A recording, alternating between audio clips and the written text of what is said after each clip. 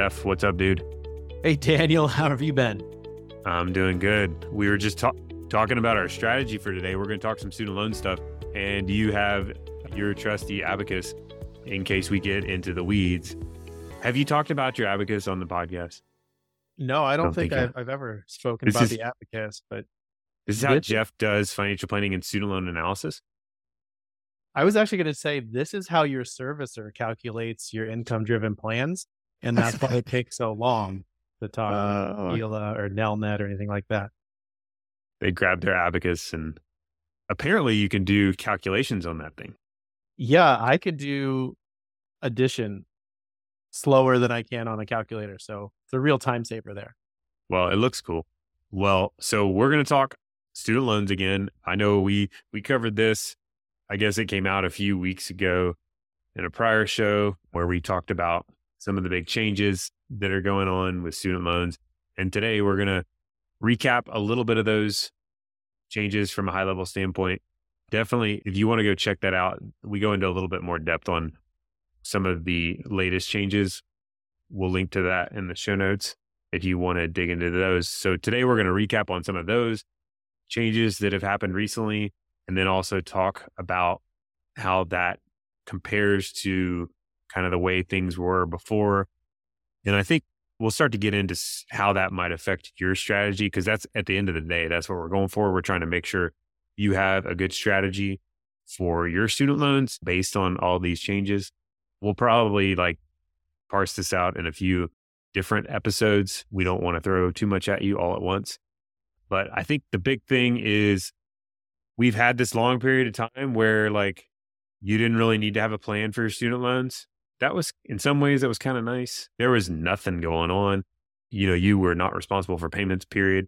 And even if you didn't make these payments, technically they counted as payments and they qualified for PSLF. And if you were going for that and there was no interest being charged, I mean, it was kind of a sweet setup there for a really long time where there was really, not much responsibility and really no need to have a plan. Like all these plans we had made, we work with people individually one-on-one and help make these plans.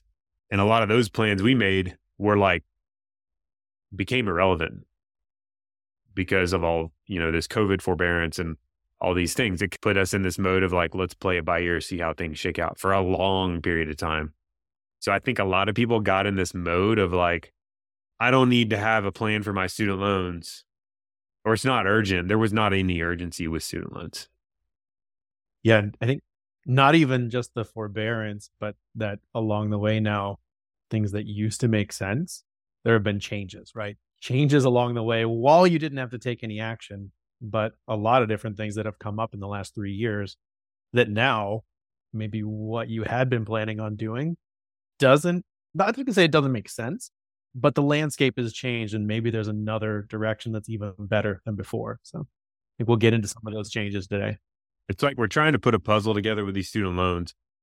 Basically, along the way, all these pieces got changed up on us. We're basically dealing with a completely different puzzle now than we were prior to COVID.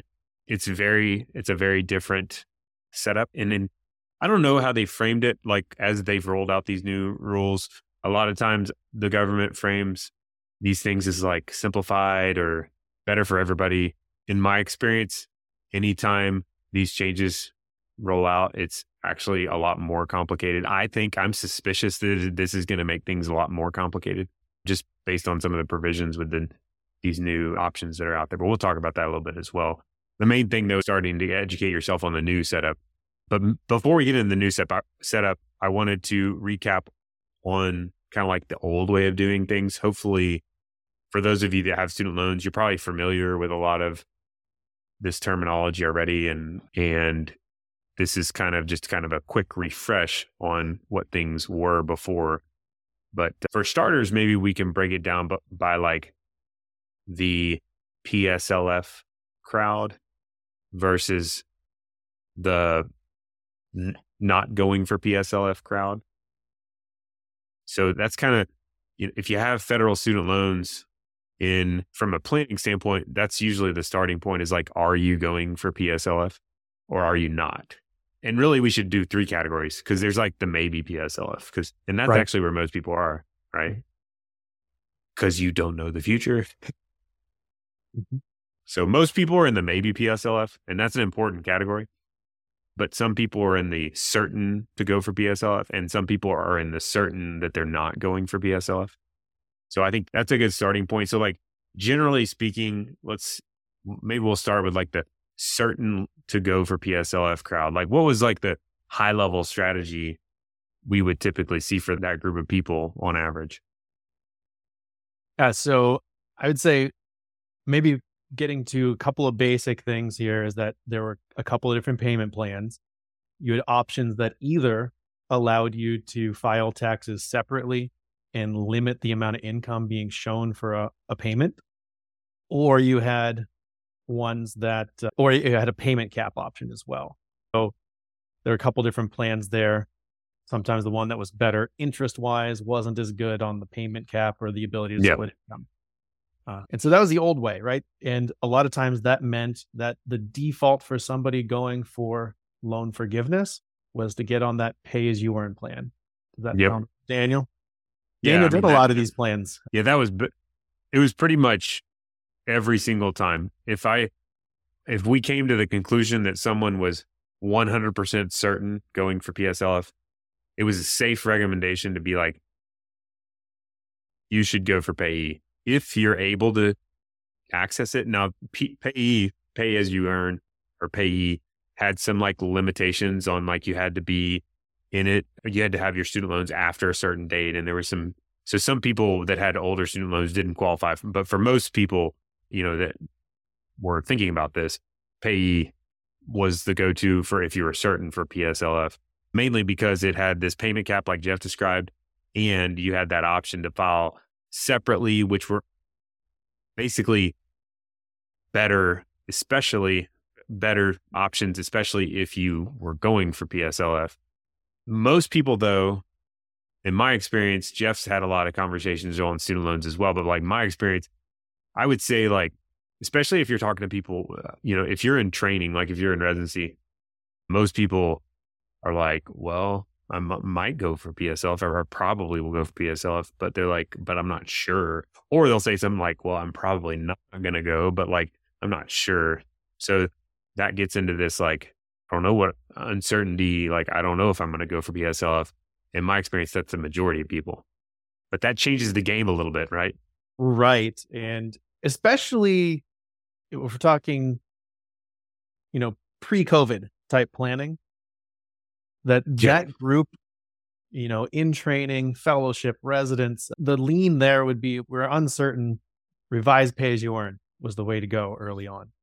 Yep. And the reason for that being that it was a payment plan that was going to offer you basically the same payment as it would any other plan, the lowest possible payment for most cases, but it had an interest subsidy that went along with it. And that interest subsidy, so it was really good for a few years. And then afterwards, there was anything that was unpaid, half of that interest went away. So it basically made it the nice middle ground holding pattern Yeah. for you weren't sure yet. And then you could always switch back into pay as you earn as long as your income was low enough by the time you got to that point. Or Right. as Daniel mentioned, if you had the right combination of loans, like you're not too old, you're not too young, you're just right, kind of like Goldilocks and the Three Bears, right?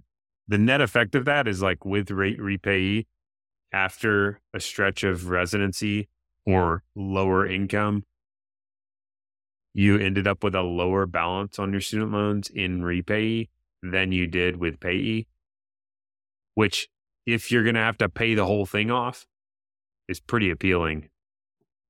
But But that if you're goes back to the whole unsure, PSLF thing. It's like, the question is, are you going to have to pay the whole thing off?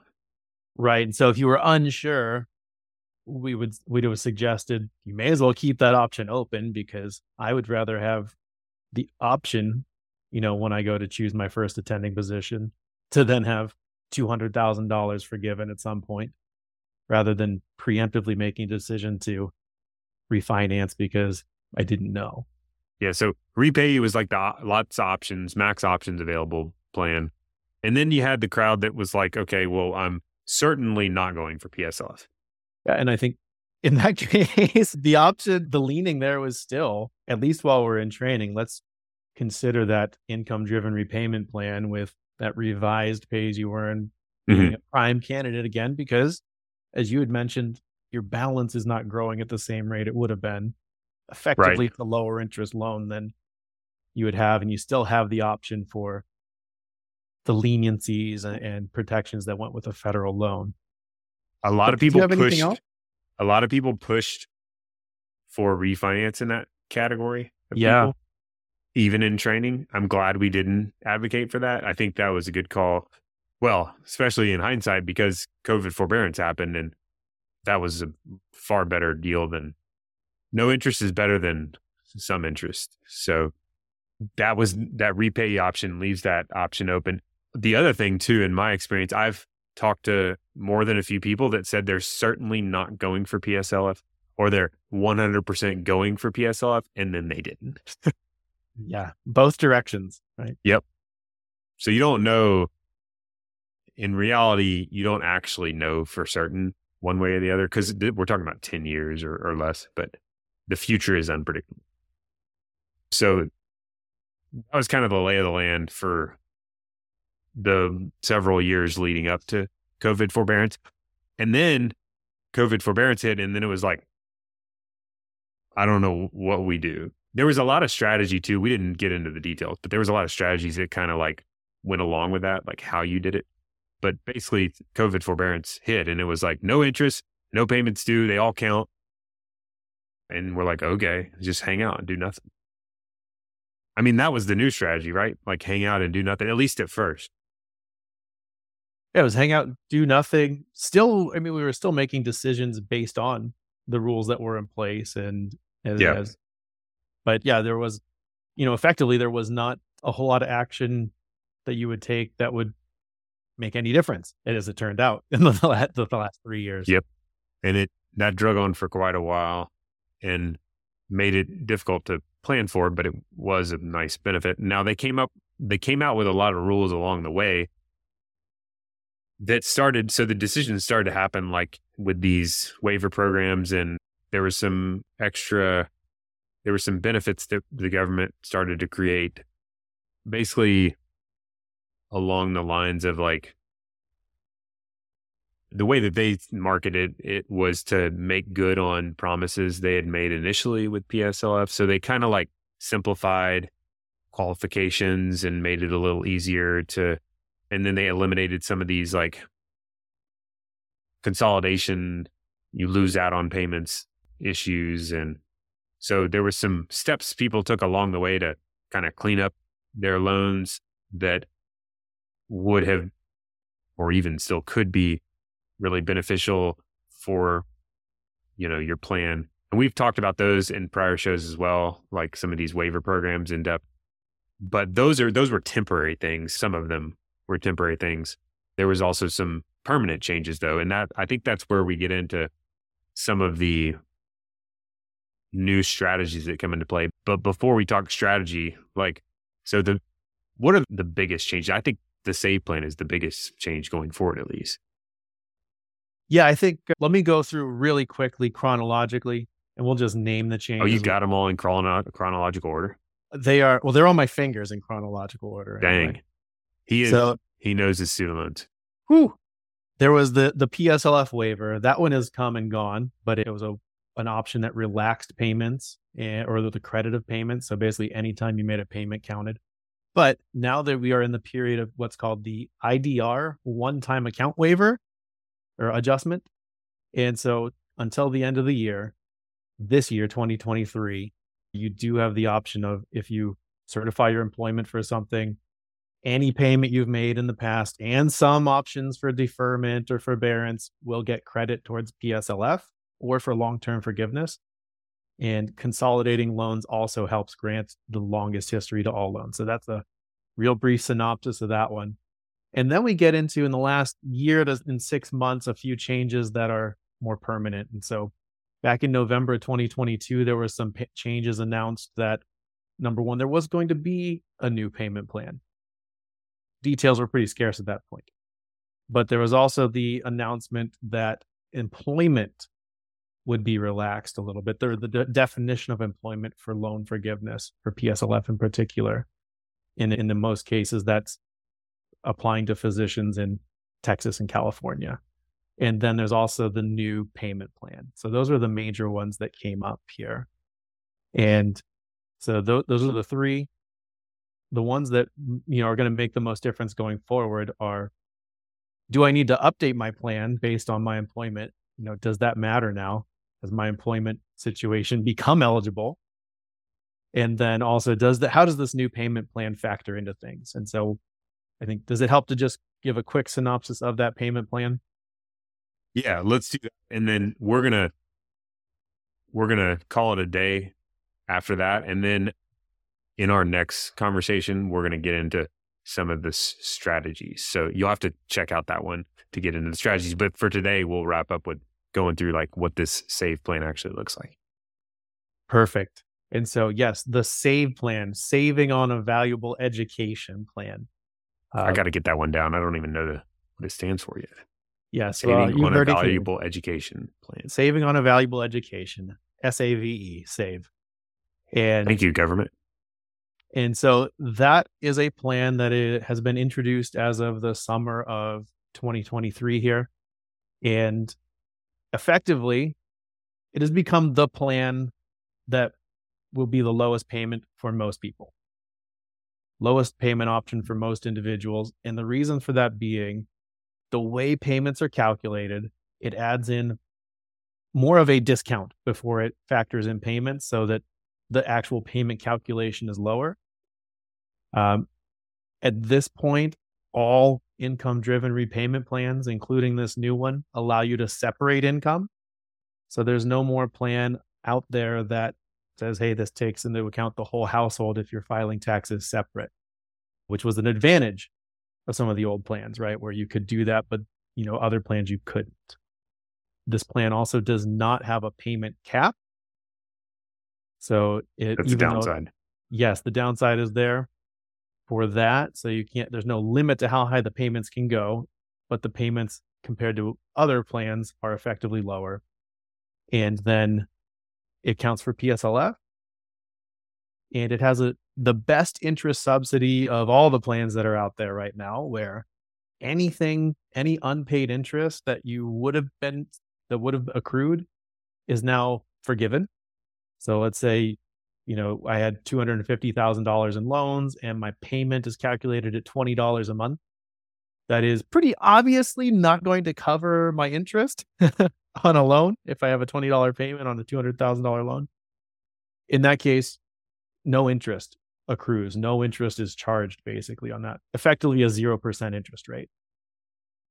So those are the big things. It can be forgiven after 25 years. So it doesn't matter for employment there. So if you pay on it for 25 years, an exciting prospect for most, right? But an option.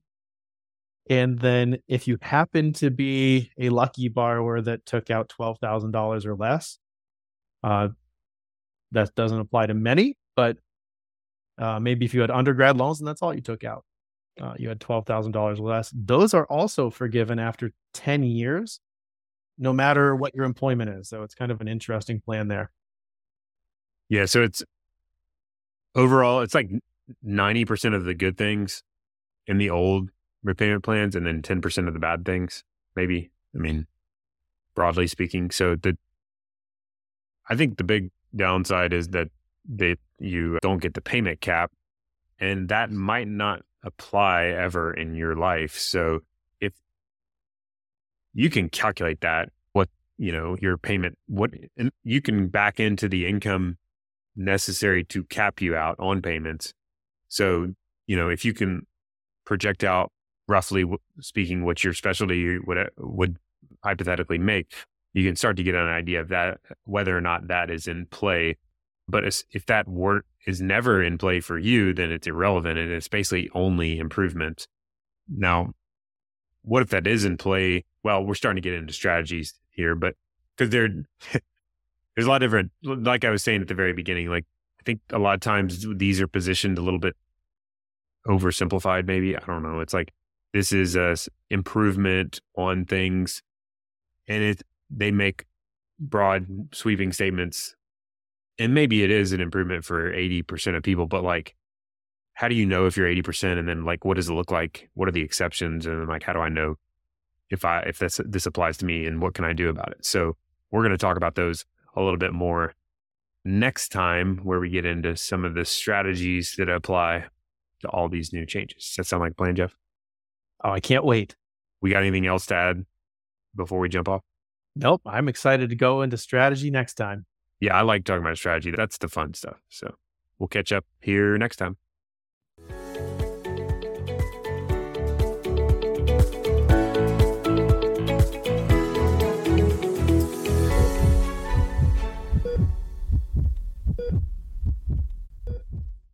Please know that anything I've said today in this podcast should not be considered advice.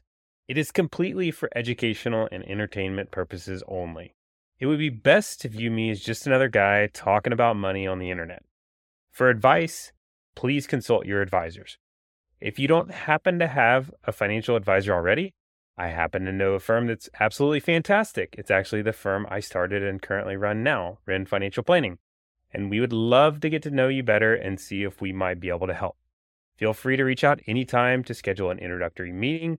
You can find more info about us at www.wrenne, WRENNE, financial.com.